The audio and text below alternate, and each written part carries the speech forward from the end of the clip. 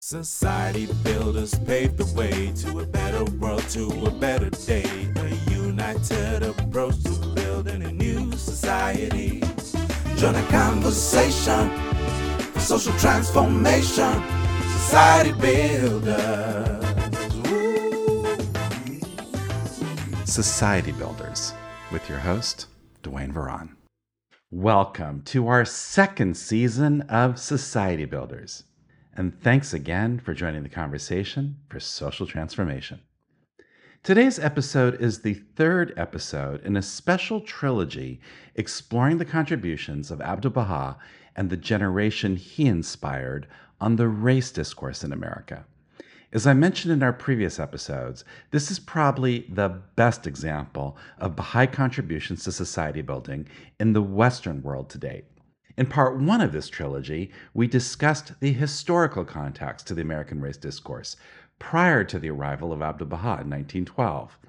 As we discussed, the discourse of the day was dominated by a pseudo-scientific strain of racism that, like a cancer, cultivated racist attitudes to African Americans.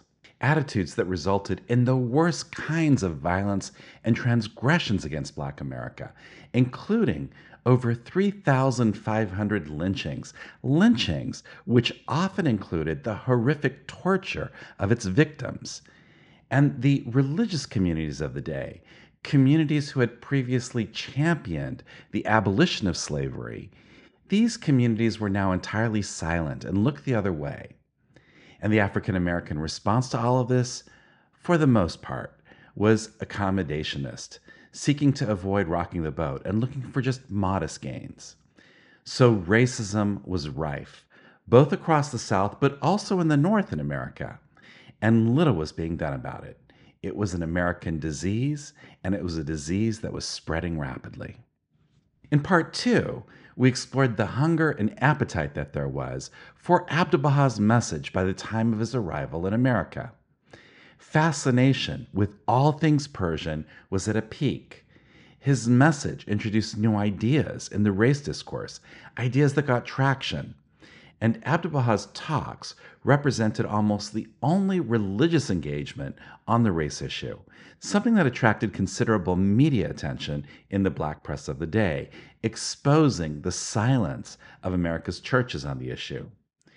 And we explored what Abdu'l-Baha's message for America really was on the race issue, particularly in introducing a new strand to the civil rights discourse, one positively focused on race unity rather than just social justice. So episode 2 of our trilogy here explored what happened during Abdu'l-Baha's travels in America. Today, we're going to explore what impact this all had, both on the American Baha'i community and on wider society in general. In other words, today we explore the after, and we're going to explore how Abdu'l-Baha and the generation he inspired helped shape the evolution of the nascent civil rights discourse in America. Again, it's probably the best example we have to date of Baha'i society building in the Western world. And I'm thrilled to say that today's episode will feature interviews with leading Baha'i scholars, including, in order of their appearances, Dr. Robert Stockman, Dr. Gayle Morrison, Dr. Chris Buck, and Dr. Emerson Mount. So fasten your seatbelts, you're in for an amazing ride.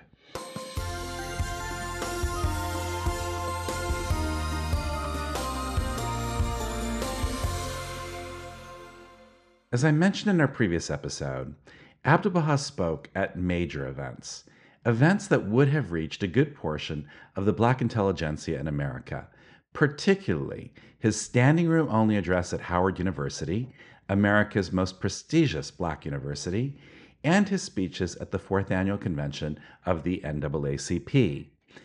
And these talks got extensive media coverage in America, particularly by the Black American press.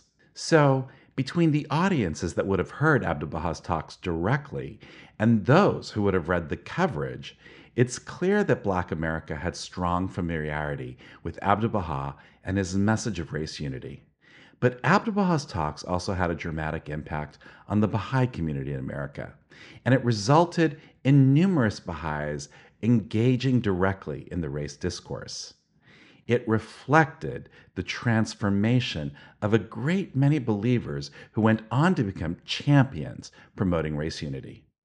Eminent Baha'i historian Dr. Robert Stockman, who's written a number of books about the early American Baha'i community, talks about a number of ways that Abdu'l-Baha's message interacted with the race discourse in America. Yeah, I think there are at least 4 ways that the Baha'is were of assistance to African Americans in this period of time from, say, 1900 to 1950 or so. First of all, the Baha'i faith was covered with a certain amount of prominence in the leading African American publications of the time, specifically the Chicago Defender, which had Robert Abbott as its editor, and he later became a Baha'i. He mentioned the faith in the pages of the Defender fairly often. Second of all, there was The Crisis, which was the monthly publication of the NAACP, the editor being W.E.B. Du Bois. And of course, he covered Abdu'l-Baha's visit in 1912, named Abdu'l-Baha Man of the Month. I think that was June of 1912, and also covered Abdu'l-Baha's passing in 1921. So there were at least those references and possibly other references to the faith in the monthly pages of The Crisis, which was a very, very influential publication in the African American community nationwide. Of course, some of those kinds of coverage of the faith probably also helped people like Elaine Locke to accept the faith because it was more current, it was more recognizable, and its position on integration was clear. And so I think that also helped attract some people to consider the faith or to at least become friends of the faith. Then, of course, we have Louis Gregory's frequent trips to the South, where he spoke especially to historically Black colleges and universities, HBCUs. I should add that he also spoke to Black business associations and other organizations of African Americans in the South. So again, these are not rural farmers. These are urban people who have a certain amount of interest in coming together and talking about the situation of the African American community, ways to improve it, ways to continue to develop African American prosperity. And so Louis Gregory was frequently being invited by groups like that to speak. And so certainly they would have heard of the faith through Louis Gregory and his efforts. That's, I think, probably may even have been a bigger influence than the Chicago Defender and The Crisis, because he would have reached tens of thousands of people, not just by a quick skim of an article, but listening to him speak for half an hour or so. And so I think that likely is a major source of Baha'i influence on the development of the African American community in the country. There was, of course, also a good example of the kind of influence that Louis Gregory had in the South. Was this man named Mr. Henderson. He opened a business college in Memphis, Tennessee, and this business college continued to operate, I think, into the 50s or 60s. And it was even referred to, I think, by Abdu'l-Baha, because we're talking about the teens when Mr. Henderson became a Baha'i. Abdu'l-Baha even referred to it as a Baha'i college. So there was a clear involvement of Baha'i principles in African American educational efforts right there in the very early in the 20th century. Then there is the whole issue of the fact that the Baha'is were allies. And even though the Baha'i community at that time was, say, 1/10,000th the population of the country, perhaps 1% of the allies were Baha'is, because the Baha'is were, while not a large fraction of the allies of the African American community, they were nevertheless outsized considering their own small size because of their position about equality of all people. So that clearly is another way that the Baha'i community was influential. And it may very well be that the hope the Baha'is had and the optimism, the conviction that the Baha'is had that race unity could and indeed would eventually be achieved in the United States may have given people an additional reason for hope. So Dr. Stockman highlights a number of different ways in which the early American Baha'is engaged with Black America. There was the extensive coverage which the faith and its position on race unity attracted, particularly with the Black press. There was the travels of Louis Gregory, who reached tens of thousands of African Americans, particularly in the American South. There was the initiative of George Henderson, a Baha'i, who went on to found the Henderson Business College, that went on to educate and train thousands of Black Americans. And there was the interaction of the early American believers with the civil rights communities of the day. We'll explore some of these themes further in today's episode.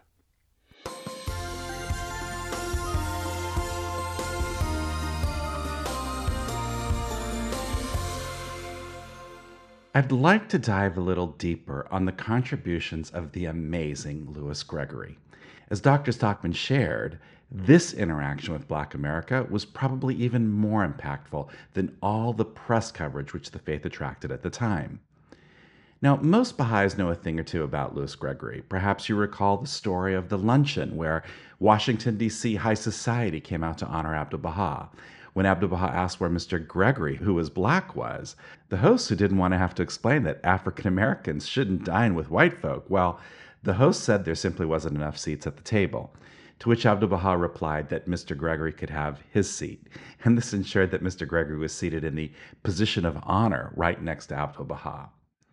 Or we've heard the story about how Abdu'l-Baha encouraged the union of Mr. Gregory to Mrs. Louise Matthews, who was white. Now, this kind of interracial marriage might seem normal these days, but at the time, it was pretty shocking. I mean, it was outright illegal in the majority of U.S. states. So Abdu'l-Baha's position on integration made waves, but it also set the standard. Mr. Gregory is such an amazing and magnetic soul who devoted most of his life to traveling and spreading the cause, particularly in the American South, to share the faith and its message on race unity. As Dr. Stockman noted earlier, in this way, he reached tens of thousands at a deep and intimate level. Now, the authority on Louis Gregory is Dr. Gayle Morrison, author of that great biography on his life, To Move the World. Let's listen to Dr. Morrison share some highlights from Mr. Gregory's travels. He was a rising young lawyer in essentially a small pond of highly educated Black Americans who were filling some of the first judgeships and other positions of prominence. That was the future, the trajectory that he was, by training and by inclination, placed upon before he became a Baha'i, and especially before Abdu'l-Baha's visit. Instead, when Abdu'l-Baha in the Tablets of the Divine Plan called for teachers to arise and take the Baha'i faith all over North America and eventually around the world, but in those beginning tablets, emphasizing the importance of the different regions, Louis Gregory responded immediately by going on a trip to the South. And doors opened for him that would not have been opened for others, because having gone to one of the leading secondary institutions of learning in Charleston, South Carolina, Avery Institute, he knew many people in South Carolina and even beyond.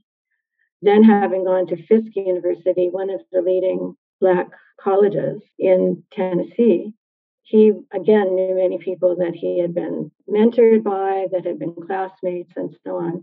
And then studying law at Howard University, again, in essentially elite circles of capable, committed Black Americans who were doing all kinds of things throughout the South. So he was able to go into a town that he'd never visited before, even if he hadn't made connections beforehand. And he was able to, first of all, find a place to stay, because that was not always even possible to do beforehand, because there were no hotels or motels or even boarding houses that would take African American travelers. So he would arrive in a town oftentimes, make connections, get speaking engagements in churches and schools and colleges. Sometimes they were arranged beforehand, and sometimes they were just arranged on the spot. And his first teaching trip was remarkable, so remarkable that he and his wife, Louise, consulted and decided to sell their home in order to finance his continued teaching trips throughout the South. No one else at that time had his ability, had his connections, had his speaking ability, because he was a remarkable speaker by all accounts. So he had a vision, he had a mandate from Abdul Baha, and he had a personal commitment that the tablets of the Divine Plan instilled in him. And that continued essentially for the rest of his life. His travels were not always as intense, but he went to virtually every state in the continental United States, and special on the southern states. I think it was Roy Williams, one of his fellow teachers in somewhat later years, who described it as being like a spider web that he knit throughout the South, where he touched on so many different communities. And that net, even now, even today, we're still feeling the effects of it, from the children to the grandchildren to the great grandchildren of people who recall having met Louis Gregory and been changed and touched by him. In this way, Louis Gregory and his teaching companions familiarized Black America with the Baha'i faith. In fact, he, more than anyone, cultivated the first Baha'i communities in most of the southern states. But he also had a profound impact on sharing the Baha'i message on race unity, an influence that went well beyond those embracing the faith, an influence that helped shape Black discourse throughout America.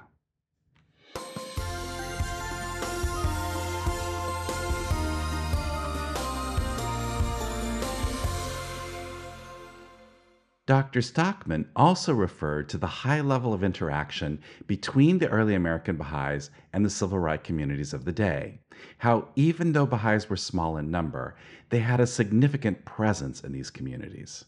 In fact, there was a deep and incredibly meaningful interaction between Baha'is and, in particular, the new civil rights organizations, groups like the NAACP, the Urban League, Hull House, and the Lincoln Center.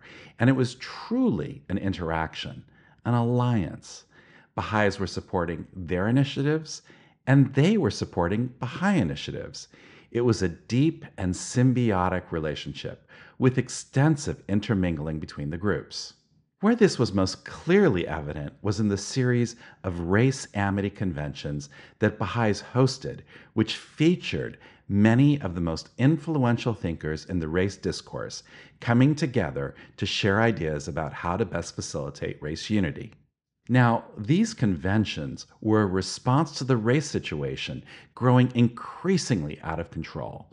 You know, the term race riots at that time didn't refer to Black uprisings. At that time, race riots were white people going into Black neighborhoods and setting them on fire, killing people, destroying these communities. The situation was at its worst in the summer of 1919, what's called the Red Summer, when these kind of race riots broke out in some 38 cities across the country, resulting in literally hundreds of Black deaths, some as lynching, some being shot, some being burnt alive.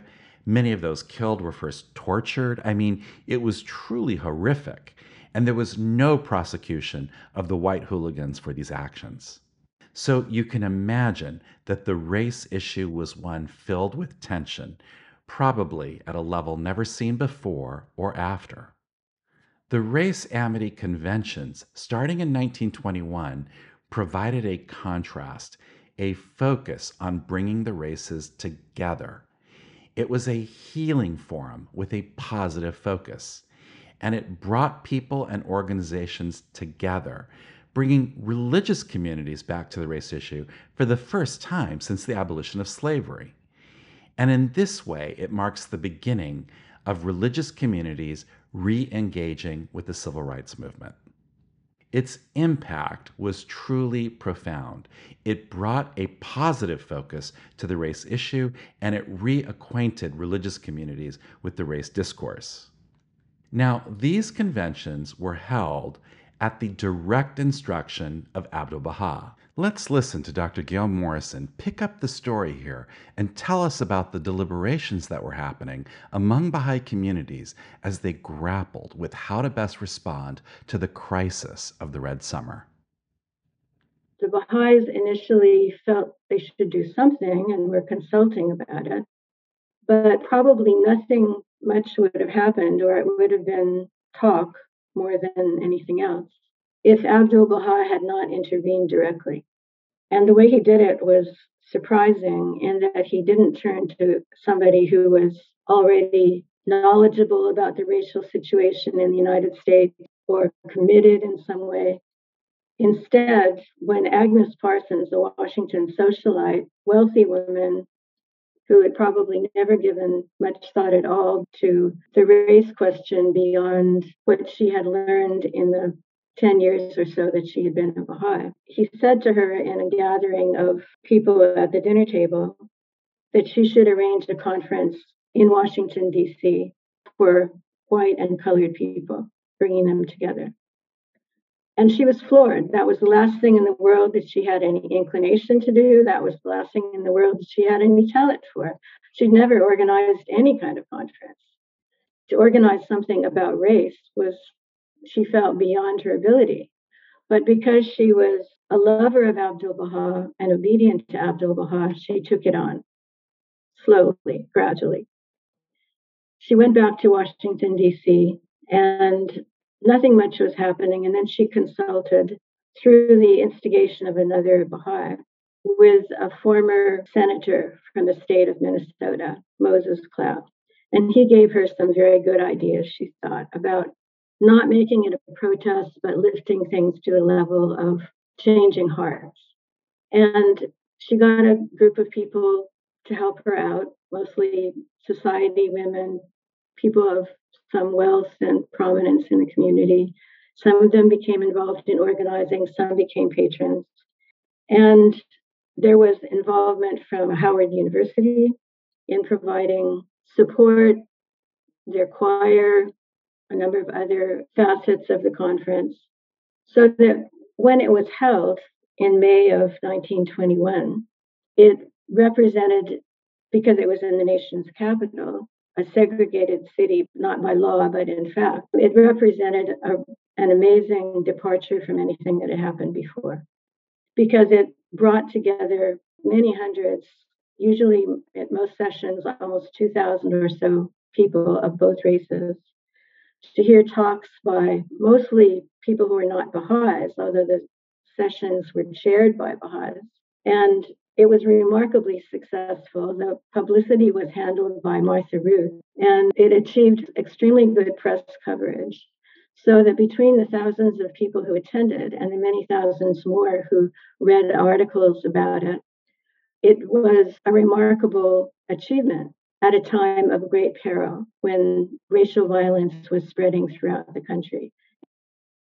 Baha'is continued hosting these race amity conventions for well over a decade, bringing together many of the nation's most prominent scholars and civil rights leaders to share their views on how to best promote race unity. And Baha'is did this in partnership with like-minded organizations and advocates, including organizations like the NAACP and various church groups.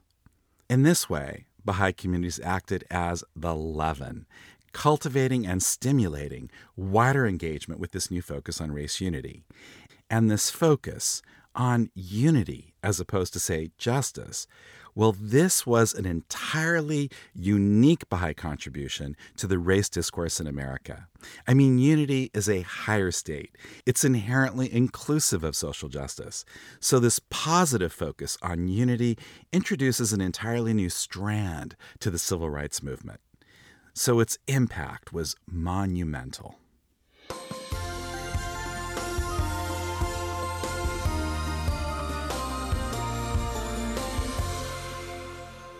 I think it's also important here to discuss how incredible the story of this interaction really is, because in this story is nested a story of the fundamental transformation of so many of the early American Baha'is.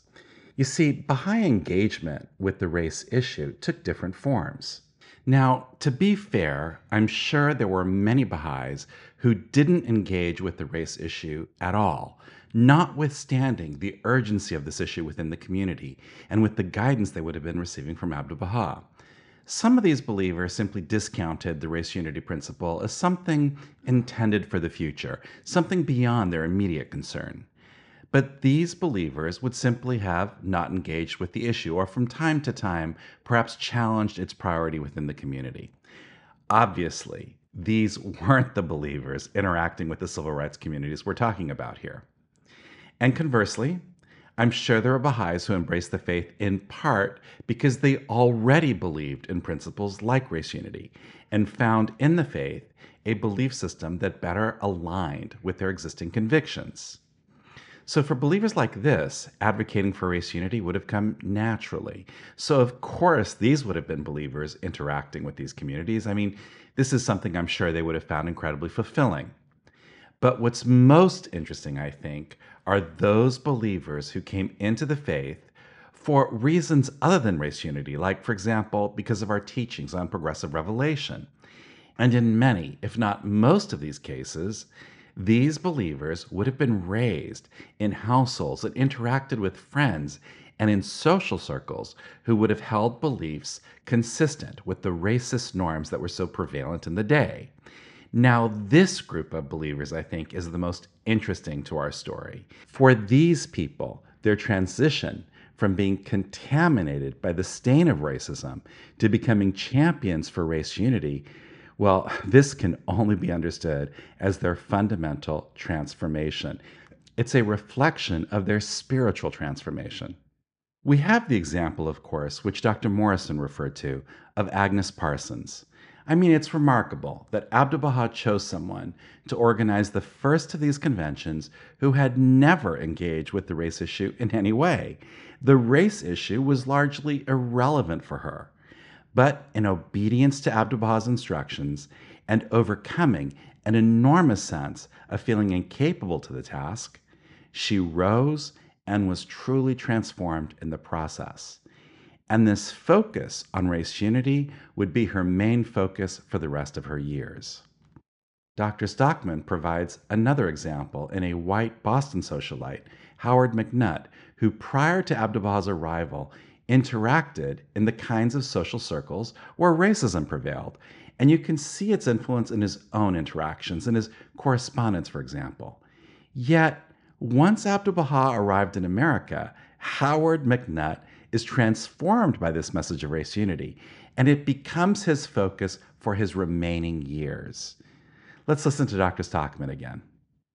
When Howard McNutt retired, he and his wife retired to Miami, Florida, and they retired to a place where they were very close to the Black neighborhood, so they could walk over to the Black neighborhood and arrange Baha'i meetings. And he died crossing the street, got hit by a car, if I remember right, on his way to a Baha'i meeting in the Black part of Miami. So he and his wife devoted their life to teaching faith to African American people in Florida in the 1920s. So that's what Abdu'l-Baha did, you see. Those are the changes Abdu'l-Baha made in people and in the Baha'i culture, the American Baha'i culture. My favorite story, though, is the story of Pauline Hannon. Now, Pauline and her husband Joseph would play an incredibly important role in sharing the faith with many Black Americans, including key icons like Louis Gregory and Elaine Locke. But this focus did not come naturally for her. She had been raised in South Carolina in a society which cultivated racist attitudes. But the faith literally transformed her. In fact, as she tells the story, her attitude towards race changed once she read a passage from the writings of Baha'u'llah, where he wrote, "O children of men, know ye not why we created you all from the same dust? That no one should exalt himself over the other. Ponder at all times in your hearts how ye were created. Since we have created you all from the same substance, it is incumbent on you to be even as one soul, to walk with the same feet, eat with the same mouth, and dwell in the same land, that from your innermost being, by your deeds and actions, the signs of oneness and the essence of detachment may be made manifest." Now, this passage deeply moved Pauline, and it resulted in her fundamental transformation.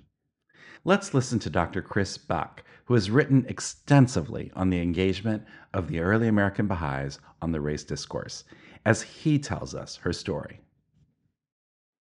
This passage from the Hidden Words struck Pauline in a lightning flash of sudden insight. After realizing the profound implications of Baha'u'llah's words regarding the oneness and equality of the human race, this is what happened next. One snowy day during the Thanksgiving season, Pauline came across a Black woman trudging through the snow. Pauline noticed that the woman's shoelaces were untied. Arms full from the bundle she was carrying, the woman was unable to do anything about it. Inspired by this passage from the hidden words, Pauline knelt down in the snow to tie this woman's shoes for her. Quote, "She was astonished," Pauline recalled, "and those who saw it appeared to think I was crazy." That event marked a turning point for Pauline. She resolved to bring the Baha'i message of unity to Black people. From that moment forward, Pauline and her husband Joseph began hosting integrated firesides at their house.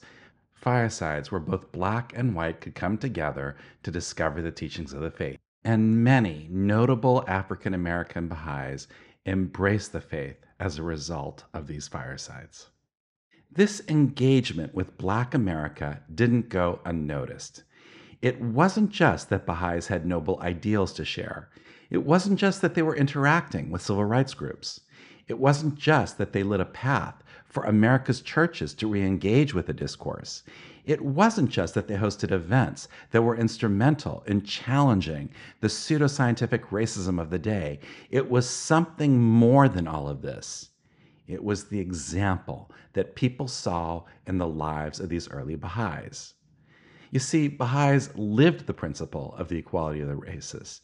They walked the talk, and this was clearly evident. It was evident in the fact that white socialites invited African Americans into their homes, despite the consequences this might have in their own social circles. It was evident in their integration as a community, even promoting interracial marriage. And it was evident in the truly heroic action they took from time to time. I think the best example of this kind of heroism is the example we have of Dr. Zia Baghdadi. Now, Dr. Baghdadi was a Persian believer who had migrated to Chicago. Now, remember when we discussed those riots in the summer of 1919, the Red Summer? Well, the worst of these riots were the Chicago riots. White hooligans created absolute terror there, driving through the streets, shooting, killing, even burning people alive. It was horrific. African Americans couldn't leave their homes, so they had no access to food or medical help. And the police, ambulances, and fire departments refused to enter these neighborhoods out of fear. So the situation was truly dire, and these riots ran for over a week. In this environment, when no one dared assist these Black communities, Dr. Baghdadi spent his days providing food and medical assistance to those in need. I mean, this was truly heroic stuff. He literally risked his life to be of service to the Black community there. And the Black community never forgot this. These were acts they attributed to his faith.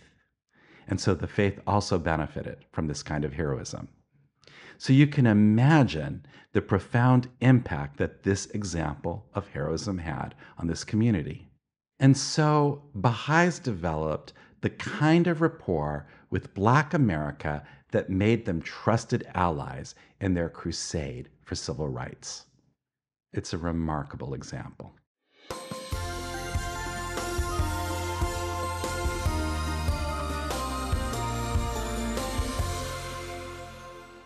Now, as I alluded to earlier, it's important to appreciate the results of all of this.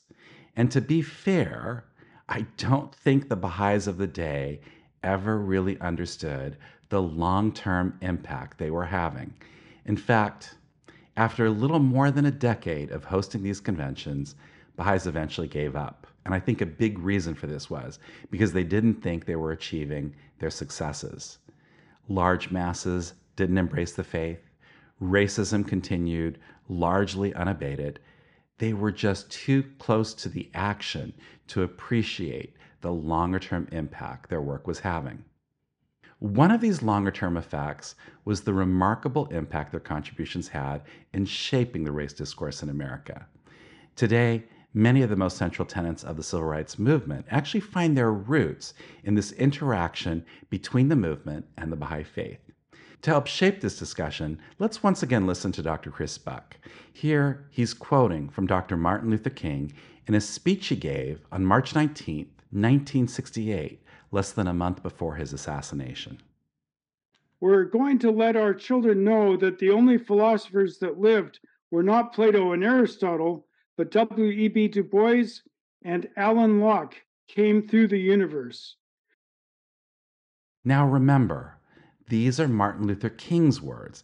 He focuses on the critical contributions of two Black philosophers, W.E.B. Du Bois and Alain Locke.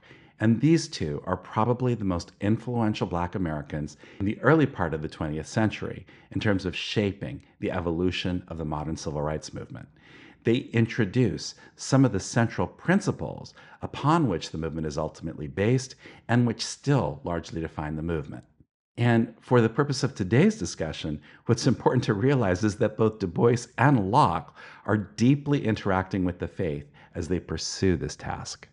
Now, let's explore this all a little bit deeper. First, let's discuss Du Bois. He was the co-founder of the NAACP and the editor of the Crisis magazine, but he was also an amazing scholar. In fact, he single-handedly destroyed the credibility of the whole Dunning School that we talked about in a previous episode, that intellectual strand of racism. And he did this by going into great detail to refute the assertion that Black Americans were to blame for poor governance in the South following the Civil War. And he probably did more than anyone to challenge that accommodationist response to Black oppression that we talked about in our previous episode. He's probably the single most important civil rights figure in the early 20th century. And Du Bois was deeply interacting with the Baha'i community. His wife Nina joined the faith. He often spoke at Baha'i events, including summer schools, and it's clear that many of his contemporaries believed that he was being heavily influenced by the faith. This is a subject that Dr. Guy Emerson Mount has been studying. Let's hear him address this topic.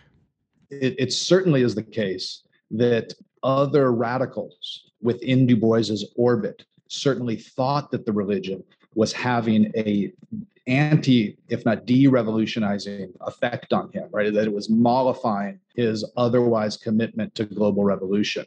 There's a particular document that I uncovered that had one of his fellow kind of communists saying that when Du Bois was advocating for not taking an armed revolutionary self-defense kind of approach, to take a more kind of pacifist, nonviolent approach, that one of his communist, collaborators says, "Hey, what are you doing? What are you talking about? You sound like a follower of Abdu'l-Baha." So here we see in the account of Du Bois's own contemporaries this idea that there's this Baha'i influence potentially pacifying Du Bois. Now, this is a really big deal. The civil rights movement at this time is grappling with whether it should reflect some kind of armed resistance or this path to nonviolence. And one of the hallmarks of the modern civil rights movement is that it largely went down the nonviolent path. And Du Bois is critical to that juncture. He's critical to that decision. So it's fascinating to see this potential Baha'i influence here. And it's not an influence that Baha'is are asserting. It's an influence that his contemporaries are actually complaining about. And another one of Du Bois's most profound contributions to the civil rights movement in America was the ideas he put forward about what we now call affirmative action. This is a principle that not only shaped civil rights policies in the United States, but that went on to shape such policies worldwide. And this is the principle that, other things being equal, favor, if there is to be one, should be shown to the disadvantaged. I mean, this is another one of those hallmarks of the modern civil rights movement. But how were these ideas formed? Let's listen again to Dr. Guy Emerson Mount addressing this influence. Like the 1930s, he's writing a friend who's familiar with the faith, who sends him a copy of Advent of Divine Justice. And Du Bois is talking in very, really in the margins. He's like on page, I mean, it's like page numbers, right? And he's going back and forth with his friend, and the page reference was to this idea of affirmative action. And the idea that in Baha'i elections, that if one person's a minority, there's not, that kind of a tie goes to the person who's from an oppressed kind of historical positionality. So here we have direct evidence of the faith's influence in helping shape Du Bois's views on affirmative action. Now, to be sure, there are other influences in Du Bois's work, but it's clear that the Baha'i faith is one of those, heavily influencing his work. All right, now let's discuss that second pivotal figure that Martin Luther King referred to, Dr. Alain Locke. Alain Locke is considered the dean of what became known as the Harlem Renaissance. He's the father of the Harlem Renaissance. This was an explosion of Black artistic expression in the 1920s that celebrated and redefined Black culture. It rejected white society's right to define Black art and gave rise to new celebrations of cultural pluralism. It gave rise to Black art as a distinct art form in America. It laid the foundation for what would come to be termed Black Pride. Again, Black Pride is another pivotal foundation for the modern civil rights movement.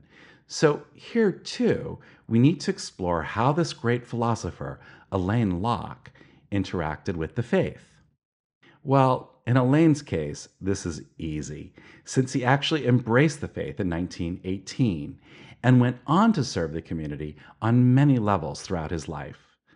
Like many, he had his challenges in that journey, but it's clear that he is an active and dedicated Baha'i, having made a pilgrimage, having spent many months on the road with Louis Gregory, traveling throughout the South, promoting both the faith and the cause of race unity, having served on numerous National Baha'i Race Amity committees, having written a number of articles promoting the faith, speaking at Baha'i meetings and firesides. I mean, there is no question that the faith deeply influences Alain and helps shape his worldview, that he truly was a dedicated Baha'i.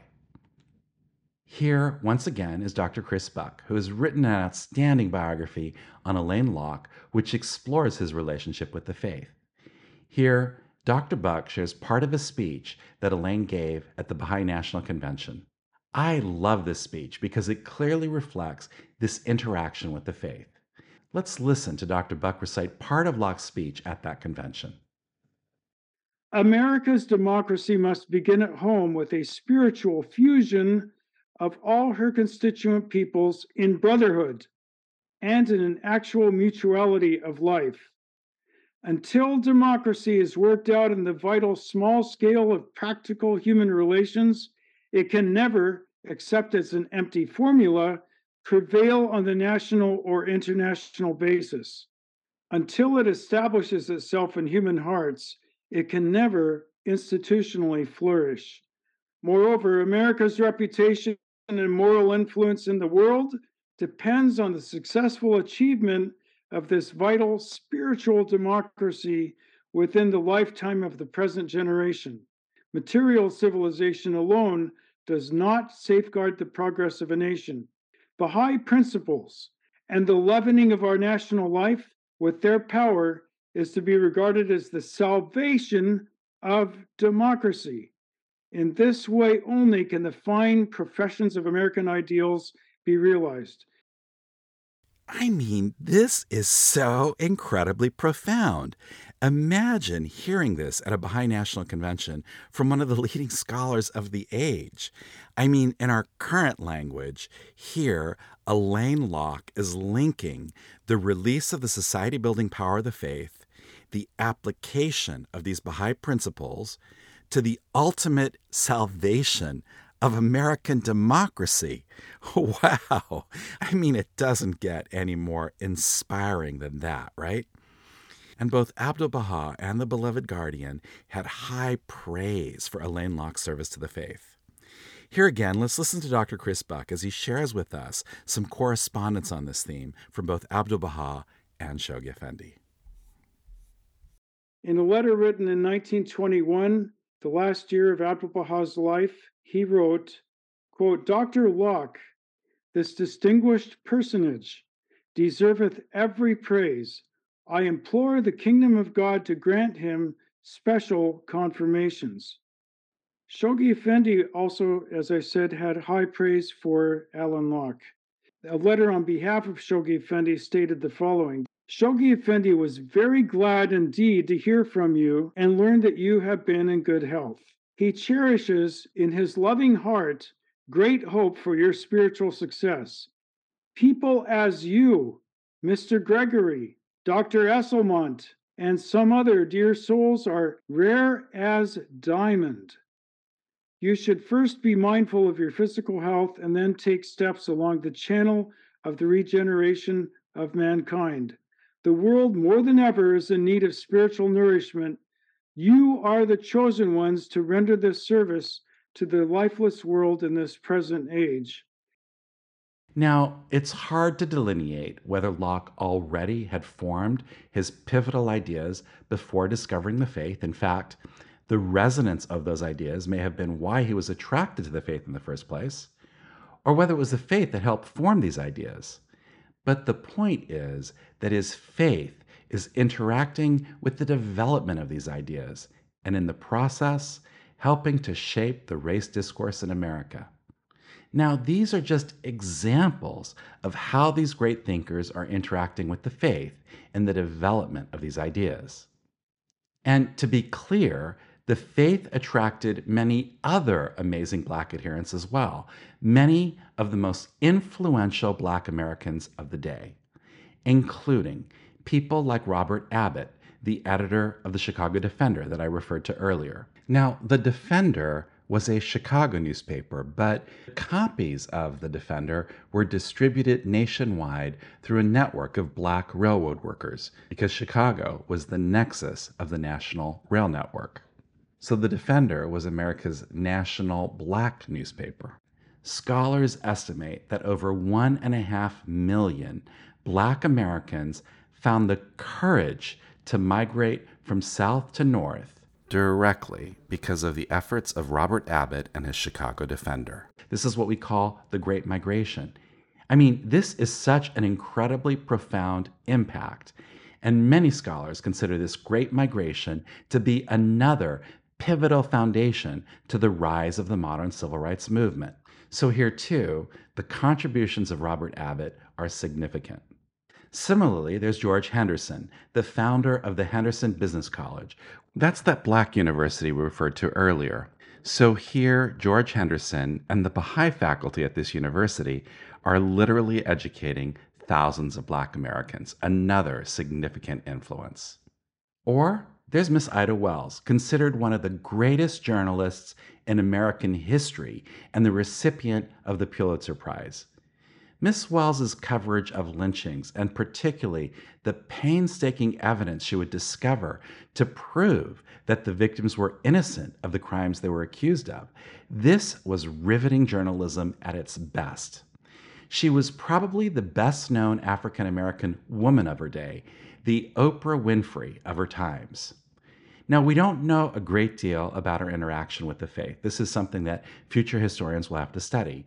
But we do know that she embraced the faith and signed on to our membership rolls.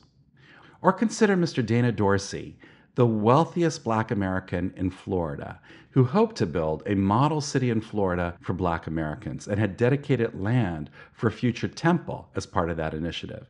I mean, even though this project didn't come to fruition, he's an example of another giant with great influence in the Black community. Or there's the case of the pastor of the First Emmanuel Church in Harlem, Pastor Richard Bolden, who in 1920 got his entire congregation to embrace the faith. I mean, these were many of America's best-known African Americans. I mean, they were truly influential. And you can see the deep and profound interaction of the faith in their lives. So you can see in these examples how the contributions of the Baha'is in these early years had a profound interaction with Black America and with the evolution of the modern civil rights movement. Now, understanding the contours of just how extensive this influence really was remains a task for future historians. But it is clear that there was an influence, and it's clear that this interaction between Baha'is and the civil rights movement helped shape its ultimate course and destiny.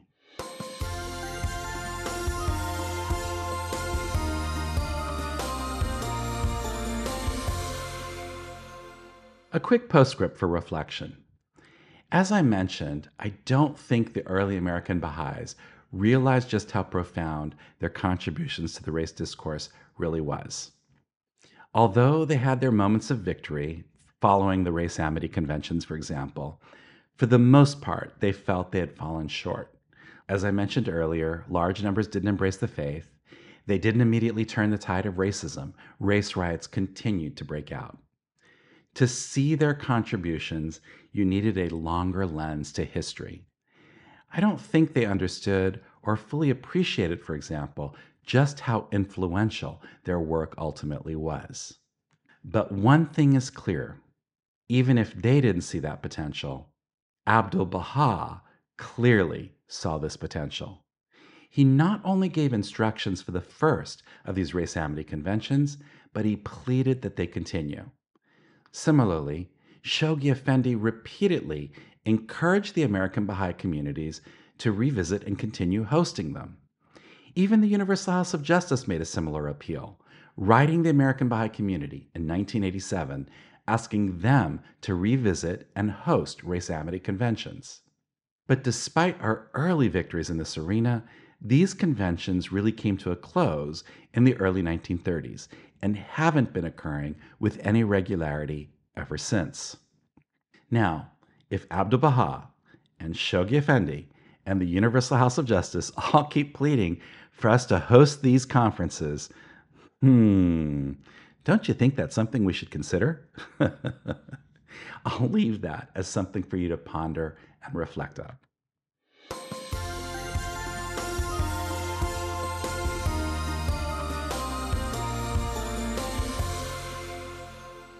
Well, this brings our special trilogy on the contributions of Abdu'l-Baha and the generation he inspired on the race discourse in America to a close. Naturally, we'll be revisiting the race discourse in future episodes. It's one of the best examples of how we can engage in society building, so we have much to look forward to in future episodes. I want to give a huge shout out to thank my special guests today. In order of their appearance, Dr. Robert Stockman, Dr. Gayle Morrison, Dr. Chris Buck, and Dr. Emerson Mount. These scholars were incredibly generous with their time, and they're the true expert on this topic, having written numerous books and articles on it. So I'd encourage you to read their work to learn more. In season 1, we talked a lot about the future, and we talked a lot about the past. Now, in season 2, we're going to focus more on the present. And we're going to kick this all off in our next episode by exploring the guidance from the Universal House of Justice in that amazing December 30, 2021 message, which lays out our mandate for society building. So join me again next time as we explore this amazing guidance from the Universal House of Justice. And thanks once again for joining the conversation for social transformation. I'll see you again next time on Society Builders. Society builders paved the way to a better world, to a better day. A united approach to building a new society. There's a crisis facing humanity. People suffer from a lack of unity. It's time for a better path to a new society. Join a conversation for social transformation. Society builders. Woo. Join a conversation for social transformation.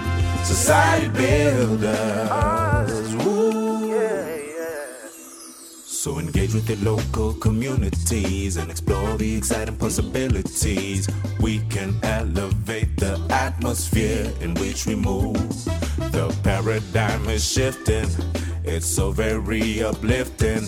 It's a new beat, a new song, a brand new groove. Join a conversation for social transformation. Society builders. Woo. Join a conversation for social transformation, society builders. Woo. The Baha'i faith has a lot to say, helping people discover a better way with discourse and social action framed by unity. Now the time has come to lift the game and apply the teachings of the greatest name and rise to meet the glory of our destiny. Join a conversation for social transformation, society builders. Woo. Join a conversation for social transformation, society builders.